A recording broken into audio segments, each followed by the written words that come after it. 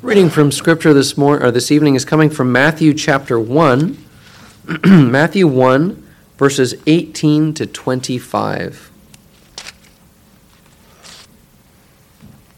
Matthew chapter 1, verses 18 to 25. Now the birth of Jesus Christ took place in this way. When his mother Mary had been betrothed to Joseph, before they came together, she was found to be with child from the Holy Spirit. And her husband Joseph, being a just man and unwilling to put her to shame, resolved to divorce her quietly. But as he considered these things, behold, an angel of the Lord appeared to him in a dream, saying, Joseph, son of David, do not fear to take Mary as your wife, for that which is conceived in her is from the Holy Spirit. She will bear a son, and you shall call his name Jesus, for he will save his people from their sins. All this took place to fulfill what the Lord had spoken by the prophet.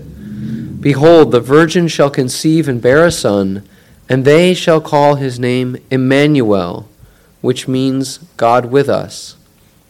When Joseph woke from sleep, he did as the angel of the Lord commanded him. He took his wife, but knew her not until she had given birth to a son, and he called his name Jesus. Let's pray for God's help for us to understand and believe his word now. Let's pray. Lord, we know who we are. Even in you, we know that so often we miss your truth, or so often we don't want to see your truth. That's because of the sin that is still inside of us. And Lord, we would pray tonight that you would work powerfully through your Spirit to open our eyes again and to soften our hearts so that when we see your truth, that we would be ready to listen and to be changed by you. Lord, we pray that you would do this, not because we are wonderful, but because you are. And you have chosen us to be your people. You've chosen us to shape us to be like you. And we pray that you would do part of that great work now as we come to you in your word. We pray this in Jesus' name. Amen.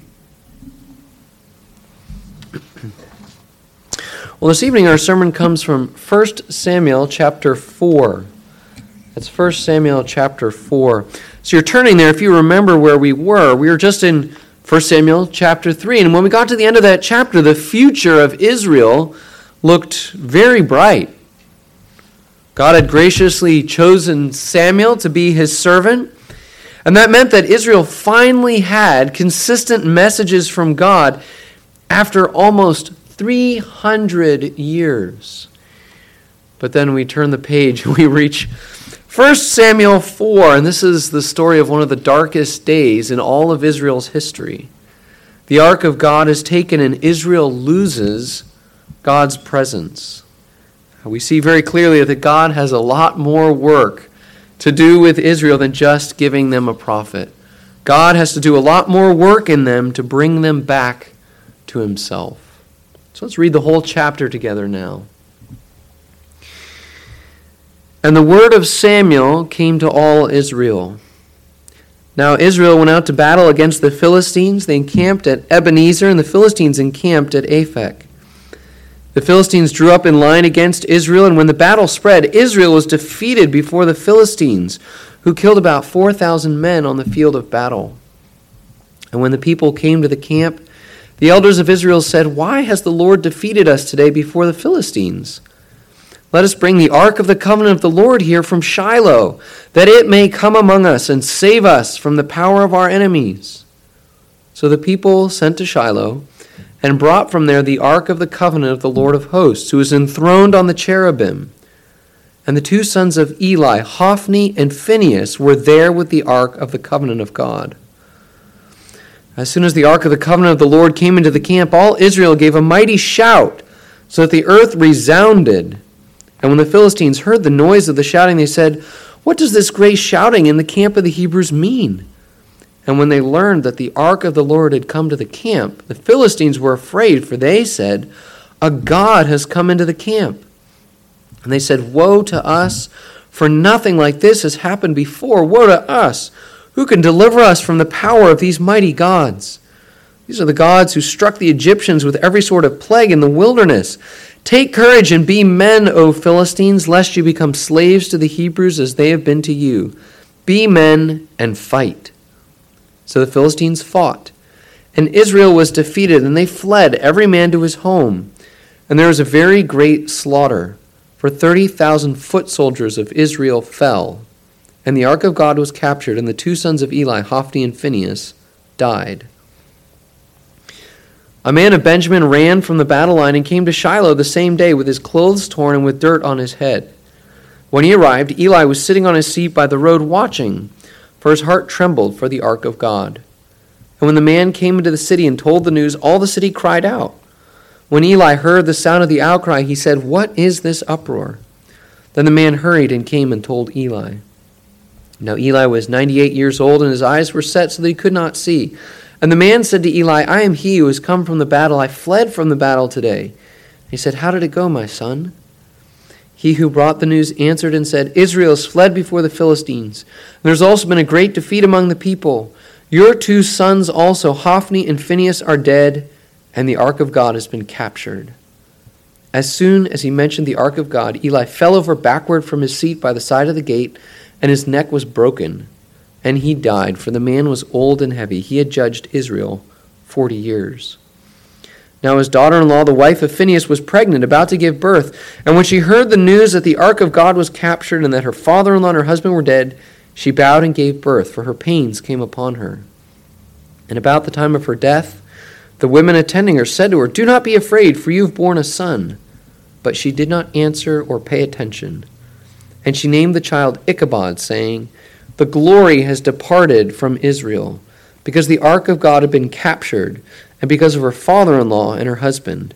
And she said, "The glory has departed from Israel, for the ark of God has been captured." The main idea of this chapter is that God judges Israel to teach them about his true glory. What God is doing is judging Israel to teach them about his true glory. We're going to see three basic points tonight. We're going to see how Israel was seeking God's power in verses 1 to 11. We'll see, secondly, mourning God's judgment in verses 12 to 22. And finally, we'll look at trusting in God's promise. So firstly, seeking God's power, verses 1 through 11. It's the first half of the passage. And the passage begins with a crushing defeat. We just read about it. Israel is defeated by the Philistines, and about 4,000 Israelites die. Now, when the people come back to the camp, the leaders gather to figure out what went wrong. And they start out, actually, with the right question. Verse 3, "Why has the Lord defeated us today before the Philistines?" That kind of question may sound kind of odd to our ears. We might be expecting a discussion of tactics or logistics. Something must have gone wrong. The Philistines were just better. They knew something we didn't know. That's not what they were trying to ask to figure out why they lost. The elders of Israel know the real answer. The Lord defeated Israel. This is a statement of God's sovereignty. God is in control, and God is the one who is at work to defeat Israel. But it's also, and even more, a reflection of God's covenant with Israel. Remember that God promised blessings and curses for Israel's obedience or disobedience to his law. You can see them, for instance, in Deuteronomy 28. And if you looked at that chapter, you would see that one of the specific curses that God promised for sin was that the Lord would defeat Israel. So by asking this question, it seems like the elders of Israel are heading in the right direction. They're trying to figure out why God has defeated them. But then they provide a very, very wrong answer. Verse 3. Here's their solution. "Let us bring the ark of the covenant of the Lord from Shiloh, that it may come among us and save us from our enemies." Why is this the wrong answer? Thought about why is this the very, very wrong answer? Well, think about what they didn't do. Think about what the elders did not do. They did not reflect really on why God had defeated them. Again, think about the covenant. God defeated them because of their sin. And yet they did not even stop to reflect and to repent. And they also never asked for God's direction. Look again at how this chapter begins. Verse 1, now the word of Samuel came to all Israel. This is the last time that Samuel is mentioned until chapter 7:3.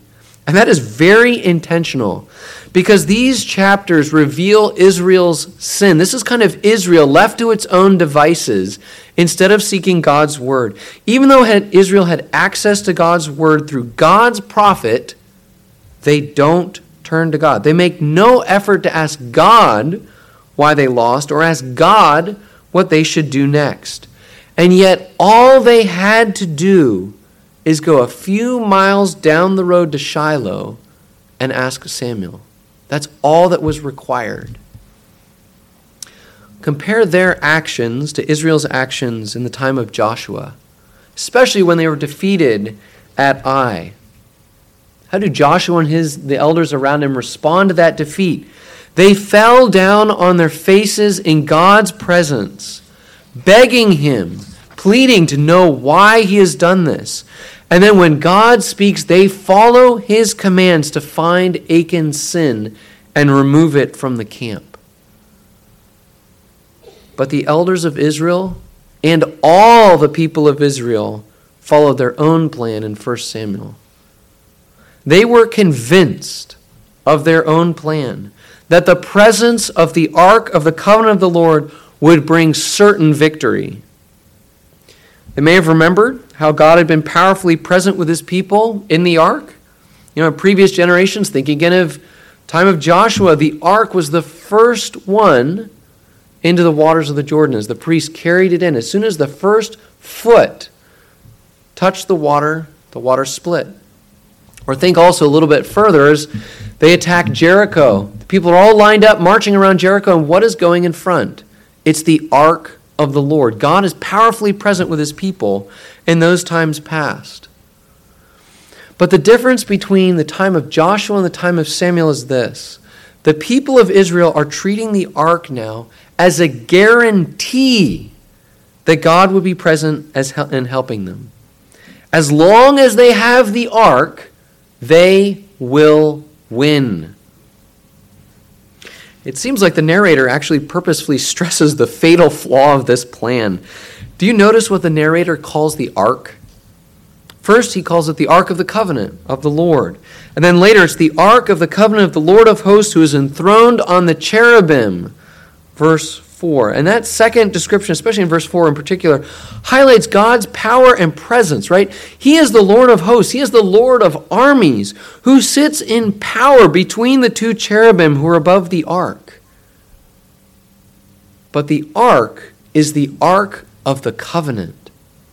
The Ark was meant to show the people the essence of God's covenant with his people. He is present in power, yes. But remember that the law of God was what was inside the Ark. God's presence was here, the law of God was here, and between them was the mercy seat. That's where the blood of the sacrifice on the Day of Atonement was placed.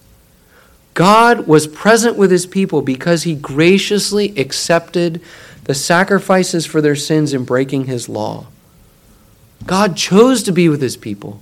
God chose to live with them, and he provided a way for his people to be with him.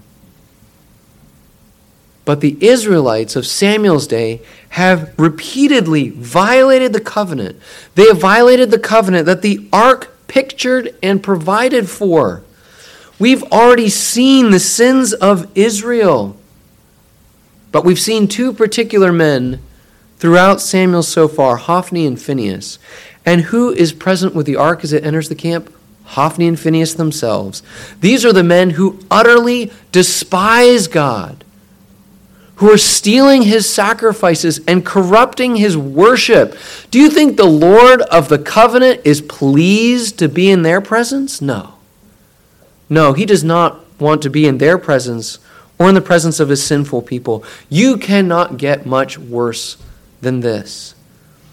Israel's actions amount to an effort to manipulate God. That's what they're doing. It's a mechanistic approach to God. If we do this, God will certainly do this. If we bring the ark, God will save us. You can see how misguided they are. Look at their confidence. In verse 5, they shout with such a mighty shout that the Philistines, miles away, hear them and are scared.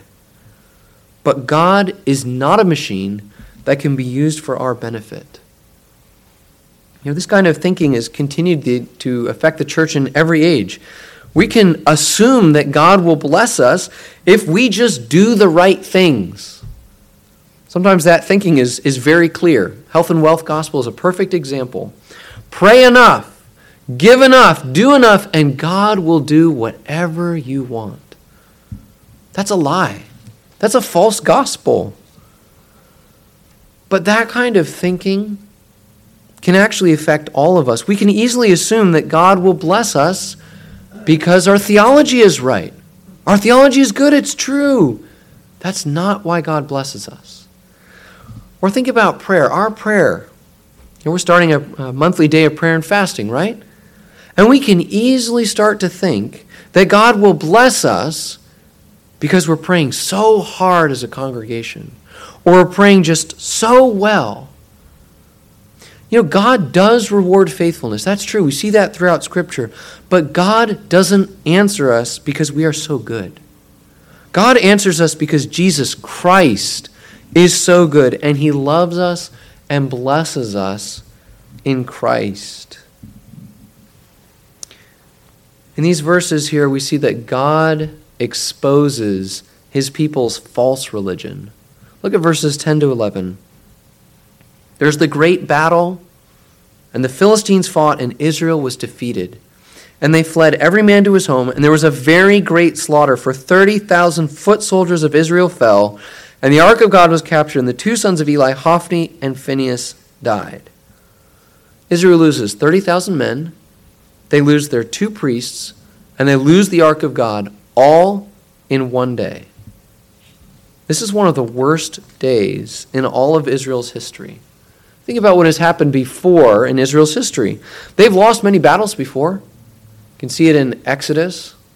You can see it in Numbers. You can see it all the way through Judges. They lost a lot of battles, actually, in the time of the Judges. In fact, it was a consistent trend. They lost time and time again when their enemies invaded them.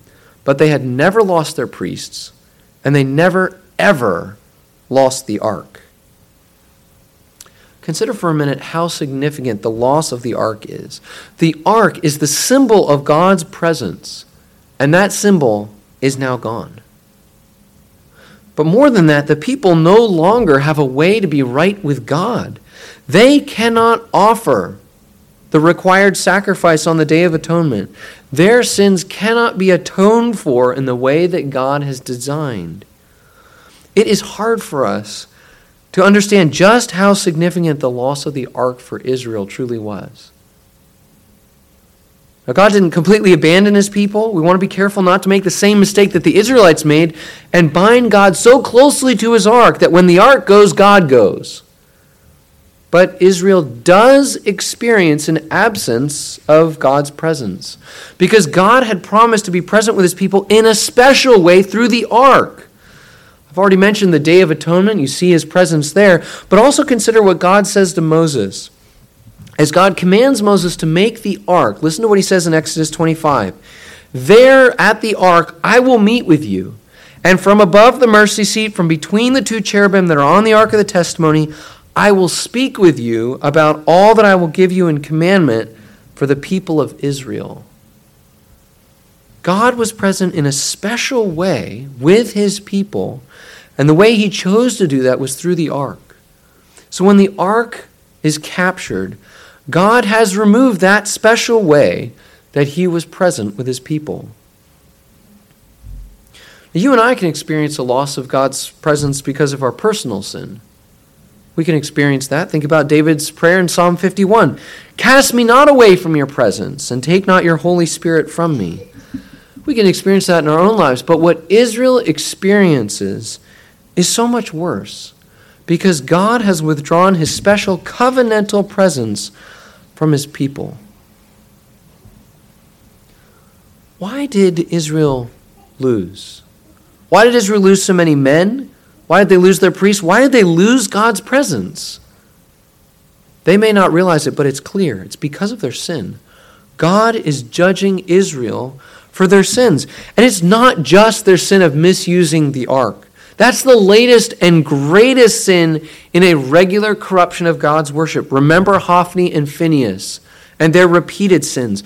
God kills them on this day because they regularly despised God, and they were responsible for teaching the people to do likewise. Israel's sin and sins and pattern of sins were terrible. And God has been remarkably patient with sinful Israel. He has actually continued to be present and bless his faithful people in the midst of this sin. Think about Elkanah, Hannah, and Samuel. God was present with them and he blessed them. But now he judges. He carries out his very specific promised judgment against Hophni and Phinehas, and he brings the judgment that the rest of his people deserve. But as we see God's judgment, that actually leads us secondly into our second point, mourning God's judgment in verses 12 to 22. Because the news of God's judgment, the news of that defeat, the loss of the ark, quickly reaches the people of Shiloh. A man from the tribe of Benjamin, he runs from the battle line straight back to Shiloh and tells the people the bad news. And the author of 1 Samuel chooses to focus on two specific reactions to the news of God's judgment. The reaction of Eli and the reaction of Phinehas' wife. Both Eli and Phinehas' wife mourn the news of God's judgment. Just before we look at the specific reactions that they have, it's striking that God chooses these two people to focus on. Eli, even as a priest, he was a great sinner. God has already condemned him. And Phinehas' wife, she was the wife of a terrible priest. She also is a striking person to mourn God's just judgment. Let's look first at Eli's reaction to the news. The man from Benjamin tells Eli the bad news. Israel's defeated and Hophni and Phinehas are dead. That would be shocking enough. But the real shock for Eli is the loss of the ark. Verse 18. As soon as he mentioned the ark of God, Eli fell over backward from his seat by the side of the gate, and his neck was broken and he died, for the man was old and heavy. He had judged Israel 40 years. Eli was able to accept another defeat of Israel. Eli was even able to accept God's promised judgment on his family. See, the death of Hophni and Phinehas was the way that God confirmed his promised judgment on all of Eli's family. Eli was able to accept all this, but Eli was not able to accept the loss of the ark.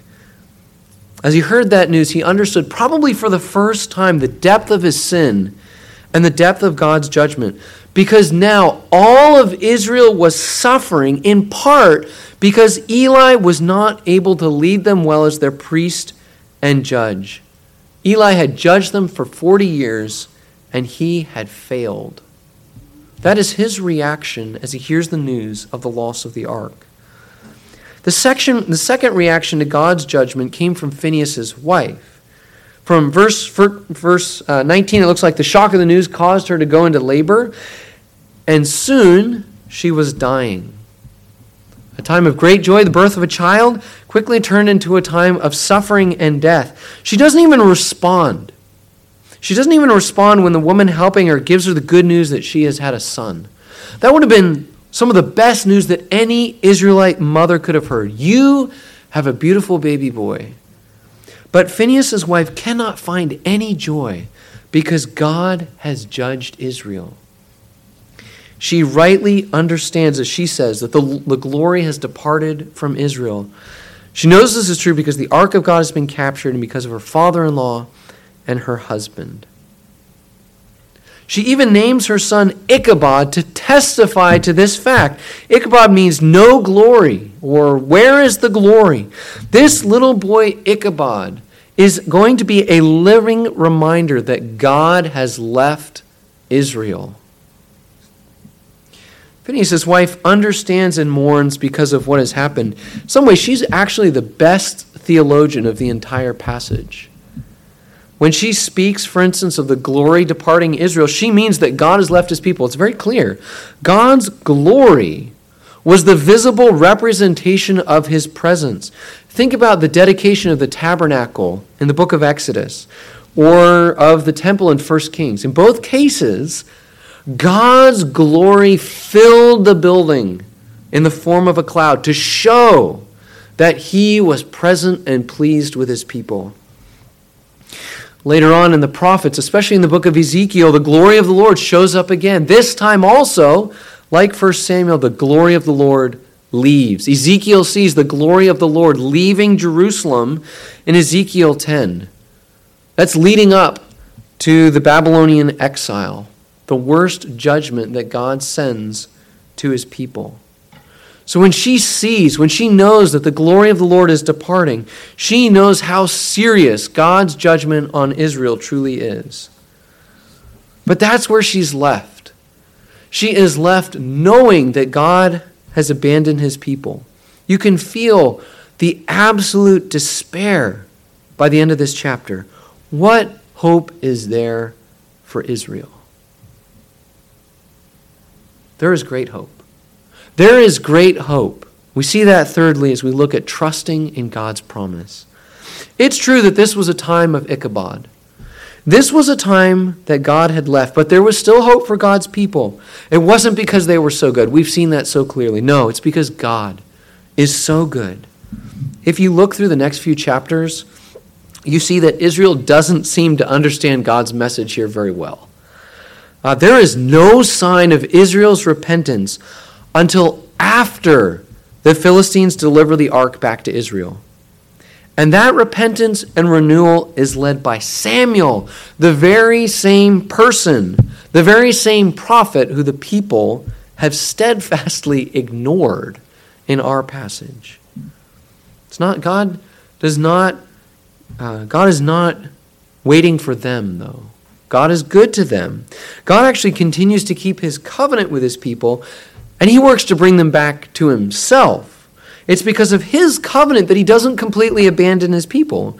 It is severe judgment here, but he does not write them off. And he graciously restores his presence again when the ark returns in chapter 6. This child Ichabod, though, stands as a constant reminder that God has removed his presence. We've seen that. But as we look at redemptive history, we see that there was another child born much later who is Emmanuel, God with us. We're talking about Jesus Christ, the very Son of God who came to be present with his people and to save us from our sins and to bring us into God's presence forever. This is really the promise that stands in the background of 1 Samuel 4.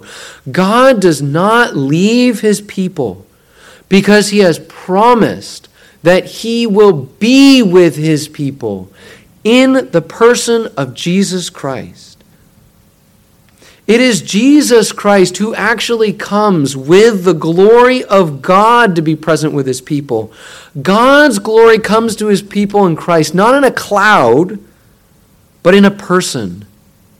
John says it this way: we have seen his glory, glory as of the only Son from the Father, full of grace and truth.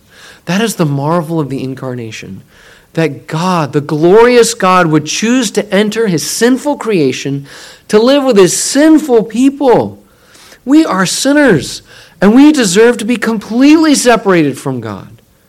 But God comes to us. He doesn't wait for us to come to him. He comes to us in grace and mercy. And then he goes further by dying for the people that he has chosen. And he promises, he guarantees that he will never leave or forsake his people. We see that even in the New Testament. As Christ ascends, he promises to send the Holy Spirit, who is God himself. And he will be present with us powerfully and personally. John again Jesus tells his disciples that the Holy Spirit dwells with you and will be in you. God cannot be more present with you than he is with the Holy Spirit. And that means that God is always present with us now through Christ and his work by the Holy Spirit. The problem of 1 Samuel 4, the presence of God, is met in Christ. And God's presence with us now gives us great assurance. If he has saved us, he will never, ever abandon us. He may hide his presence for a time, it's true, as a judgment or maybe as a way to make us grow in our faith, but he will never, ever, ever abandon us. Remember that. Believe that. Tell yourself that during dark and confusing times in your life. God actually cannot abandon us. Because if he did that, he would be going against his own character and his own promise. We have God's presence now in even a deeper way than what the people of Samuel's day had. But there's more waiting for us because Jesus promises to come again and take us to himself. That where I am, you may be also. That's heaven. Jesus is telling us about heaven. But heaven is more than just a place. Look at Revelation. At the center of the place is the people. The throne of God and of the Lamb will be in it. And his servants, that's us. We will worship him. They will see his face and his name will be on their foreheads. The beauty of heaven is the presence of God forever. That's the promise that really does stand behind 1 Samuel 4. We see the need so clearly. God's people need God's presence. And then we see the promise being fulfilled in Christ. We see God fulfilling his promise as he sends his own Son to be present with us. And he continues to be present with us now. And he offers the hope of being present with him forever in heaven. Do you know how great a gift God has given us to be present with us, even in our sin, even in our shortcomings, even in our doubts? God is an amazingly gracious God to bless us and to be present with us. As we go through the Christian life, one of the great comforts, as I've said before, is that God will not leave us. God will not forsake us. That is really the one thing that keeps us going. We can't go by ourselves. We need God's powerful presence as a church and as people day by day by day. And look forward to heaven. Look forward to heaven because we see our ups and downs in this life. We see the ways that we fail God. We see the ways that we deserve to be cut off from his presence, and he doesn't do it. And he doesn't do it because he's gracious to us in Christ and he's promised us so much more in heaven. Look forward to heaven. Worship him now. But look forward even more to heaven when we will never, ever spend a second of our lives outside of the presence of God. Amen. Let's pray.